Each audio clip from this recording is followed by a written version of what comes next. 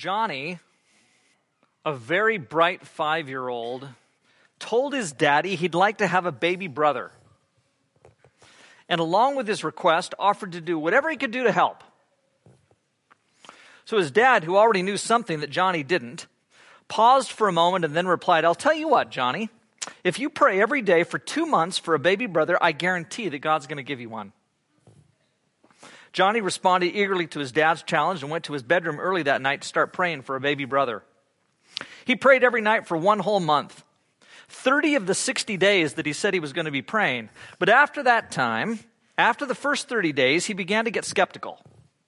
He checked around the neighborhood and found out that what he thought was going to happen had never occurred in the history of the neighborhood. You just don't pray for 2 months and then whammo bambo, a new baby brother comes. So Johnny quit praying. After the next month, Johnny's mother went to the hospital. When she came home, Johnny's parents called him into the bedroom. He cautiously walked into the room, not expecting to find anything, and there was a little bundle lying right next to his mother. His dad pulled back the blanket, and there was not one baby brother, but 2.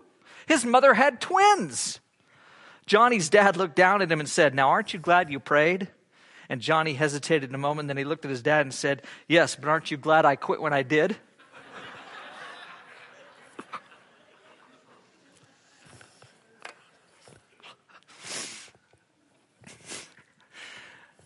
Now, praying for miracles is one thing that we need to be doing. No doubt about it, for sure. But I wanted to go in a different direction this morning than praying for miracles. Not focusing on what we want to pray for, but on the connection that happens when we do pray. Because that's what our series is about, connecting with God. And prayer is one of those places where we certainly connect with God. In fact, maybe it's the place that we connect with God more perfectly than any other place.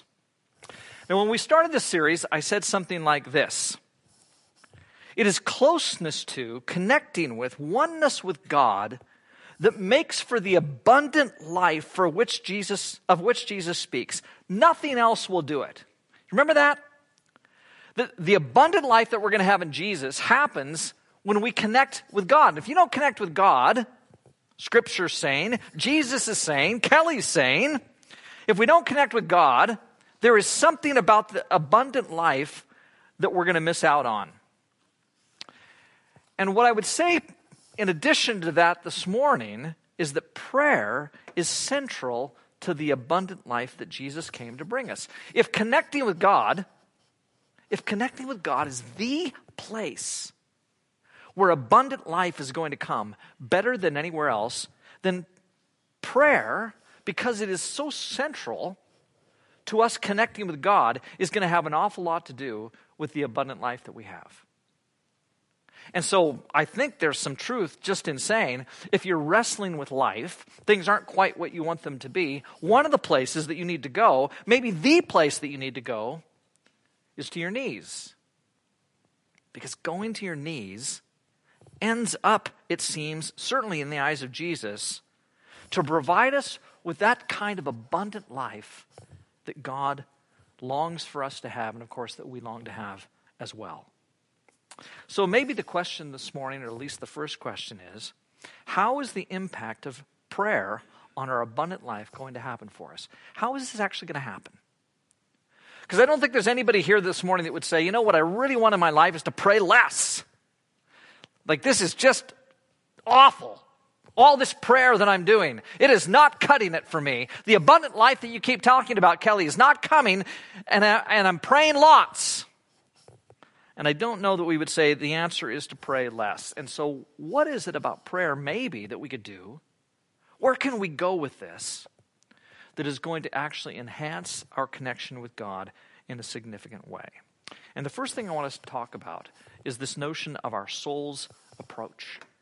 I think that there's an approach to all of this that can be incredibly fruitful for us. And we see it in the psalmist in Psalm 42. Read these words with me. As the deer pants for streams of water, so my soul pants for you, my God. My soul thirsts for God, for the living God. When can I go and meet with God? And there's an attitude there. There's a perspective, an approach, an attitude toward God, toward what we need that is there in the eyes, the mind, the heart of the psalmist. And my sense is that the psalmist has caught on to something here. That to go there, we find the thirst of our souls actually met. Deep calls to deep in the roar of your waterfalls. All your waves and breakers have swept over me. By day, the Lord directs his love. At night, his song is with me, a prayer to the God of my life. Those are deep words, profound words, representing connection with God at a significant and profound level. And I love this line, when can I go and meet with God? Because there's a cry from the heart, a cry for humankind to meet with God and there to find the kind of abundant life that God wants so badly for us to have. It reminds me of the story in Luke 2 when Jesus goes, you remember the whole family went up to Jerusalem for the Pentecost? Or was it, I think it was the Passover. Jesus goes up to the Passover, and on the way back, they can't find him. Where is he, church? You know where he is. Where is he? He's in the temple. And what does it say? Why is he in the temple? Why were you searching for me? Didn't you know I had to be in my Father's house? That's a reflection of a longing, I think, on the part of a 12-year-old boy, in this case, who wasn't just a normal 12-year-old boy, longing for his father and for God. When we long for God, something about connecting with him, this reality of being one with him, finding abundant life in him, happens because we end up connecting with God. The question then is not so much about what is happening around us, good times, bad times, challenging times, and anguish. And a lot of times that's why we pray, isn't it? Because things are happening around us. All of a sudden there is a death in the family, or someone's sick, or we need something, maybe a baby brother. And that's when we decide that we're going to pray. But it's not so much what's happening around us that's crucial. What's crucial is what is happening within us. That's where the relationship with God, the connection with God, I think gets answered, especially in prayer. I've told you about the time in Zambia when I prayed for rain, and it rained. I don't know if you remember that. It'd been dry. I went there, had a devotional with some Zambians, and while I was walking across a barren field on the way to the trailer where I was staying, I had been praying just before I returned to the trailer for rain. And before I got to the trailer, it started to rain. I could feel the raindrops hitting me as I walked across this barren field where crops were supposed to grow. But another thing that sticks in my mind about that occasion is when I got back to the trailer, I crawled in bed, and Steve Mann, who was not feeling well at all, was lying in the bed, the bunk next to me, and I crawled in bed, and I went right to sleep. And a few moments later, I'm guessing, probably because of a lightning crash, because this big thunderstorm came, and there was lightning and thunder, and the wind was blowing, and I woke up. And the curtain right behind my head, it was just a small little window in the trailer, and this curtain was flapping from all the wind that was coming in. And through the flashes of lightning, as I was lying in bed, I could see that a group of people had come into the trailer. And just a few feet down from the end of our beds, there was an open area, and a few little chairs were sitting there, and around a circle of those chairs were several Africans and Wendy Charco, the missionary, praying. And it was so dark, we're out in the middle of Africa, absolutely in the bush. And it was so dark, and we're inside the trailer, which made it, of course, darker. You couldn't have the sunlight. But the only thing that would illuminate things was the flashes of lightning. And so I was lying in bed, and I kind of woke up, and I looked, and a flash of lightning would happen, and I could see just for a moment that there was a group down there at the end of the trailer praying. And then the flash of light would, of course, be gone. I'd be in darkness again. And then another flash of lightning would come, and it would illuminate this group of people who were praying. It was an eerie, and yet at the same time, incredibly comforting kind of moment. And I had the sense when I watched those people praying, and the lightning would flash and illuminate them for just a moment, and then it would be dark again. I had this sense that they were conversing with God. that they were connecting with God. And it was like each bolt of lightning would kind of ratify that connection. That he was there, and that he was real, and that something was happening. And then, of course, it was the quiet whispers of the prayers, because I could hear them in the darkness when there wasn't thunder and there wasn't lightning. I could hear the whispers of the prayers of these Africans and this white missionary praying. And I had this sense that God was there. And what struck me, I suppose, as much as anything, is that their souls were approaching him, and he was coming near. Just like the psalmist says, my soul cries out to you. I'm longing for you. I'm panting for you, God. And in that moment, he was coming. He was drawing near to them as they drew near to him. It was rich. It was deep. It was connection. And for those few moments, watching the lightning and hearing the thunder and watching them pray, it was so affirming for me about who God is and how much he loves us, how much he wants to be there right with us. It was beautiful. Well, my sense from Scripture is that the Holy Spirit longs to come to us. He longs to open up our hearts and create for us this kind of connection with God because we are his children. The Spirit wants to lead us into connection with God. And so we read from Romans 8:14, for those who are led by the Spirit of God are the children of God. And the Spirit you received does not make you slaves so that you live in fear again. Rather, the Spirit you received brought about your adoption to sonship, and by him we cry, Abba, Father. And that's the sense I had watching these people pray down at the end of the trailer, is that they were crying out to God and that there was oneness between him and them in a profound, deep connection. And this text says that it's the Holy Spirit who creates that connection. When Paul says that we can cry out, Abba, Father, because of the Spirit, what is that? What is crying out to God, Abba, Father? Is that not simply prayer? And not some special prayer. It's the kind of prayer that God longs for us to have with him constantly, consistently, almost on a moment-by-moment basis, and then, of course, in those special times as well. And so when we are brokenhearted, when we're hurting in various ways, when there's incredible anguish, God wants us at that moment to cry out to him, Abba, Father. And then when we're absolutely filled with peace and everything is good and it's wonderful, he wants us to cry out, Abba. And as we just go through those everyday moments of life when we're just walking along and suddenly bask in his presence and recognize how much he loves us, he wants us then to say Abba as well. And so there's special relationship, special connection that happens between ourselves and God in prayer because of the Holy Spirit who allows us to cry out in this way, Abba, Father. And then I think there's this notion also in Scripture that when we are going to connect with God, there has to be some level of intentionality about this. And so whenever someone talks about prayer, they always talk about Jesus and his own prayer life. And we know about this. What does Jesus do on a regular basis? And so we read passages like Mark chapter 1, verse 32. And I want you to turn there, if you would, in the Bibles that are underneath the seats, because I want you to see this with me.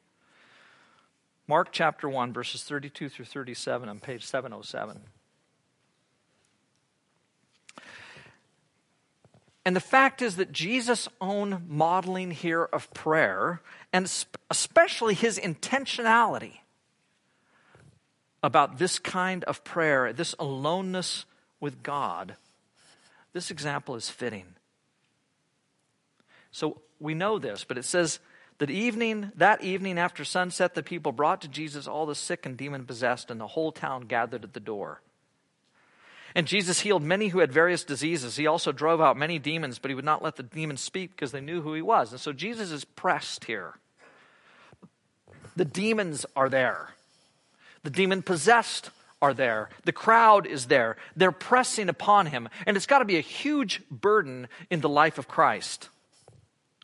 Then it says in verse 35, very early in the morning, while it was still dark, Jesus got up, left the house, and went off to a solitary place where he prayed. This is clearly so intentional on the part of Christ. Like the connection that he longs for and needs, he takes steps toward. And I do think there's fitting example here for what are we going to do in our own personal lives in response to the connection that God longs to have for us and that we should long to have with him. I think there needs to be some intentional steps on our part to help make this happen. So Jesus gets up very early in the morning. He goes and finds a place where he can be alone, and he prays. Verse 36, Simon and his companions went to look for him, and when they found him, they exclaimed, "Everyone is looking for you." And you'd think at that point Jesus would kind of go, "Oh, okay, let's go do it." Instead, he says, "Let us go somewhere else to the nearby villages so I can preach there also. That's why I've come." And clearly what's happened is that prayer during this early time in the morning has helped set for him a direction. And he now knows exactly what he needs to do in response to the pressures that he feels around him. So people are pressuring him, they're pushing him. He's had a full night the night before, he's exhausted, but now he's in some sense invigorated by the connection that he has with God. Let's go. I have work to do. And he goes to do it. Again, what I want us to see here is the intentionality. Jesus has connected with God. And there are times when we're weary and we're hurting and we're broken, but we need also to find sustenance and blessing and peace in him. He makes sure that the time he needs with God happens. And this is so much the point, that we drastically need this time with God. Sometimes even when we think we don't, we so badly need this kind of time with God. And so Jesus is so intentional about this, and I think we need to be as well.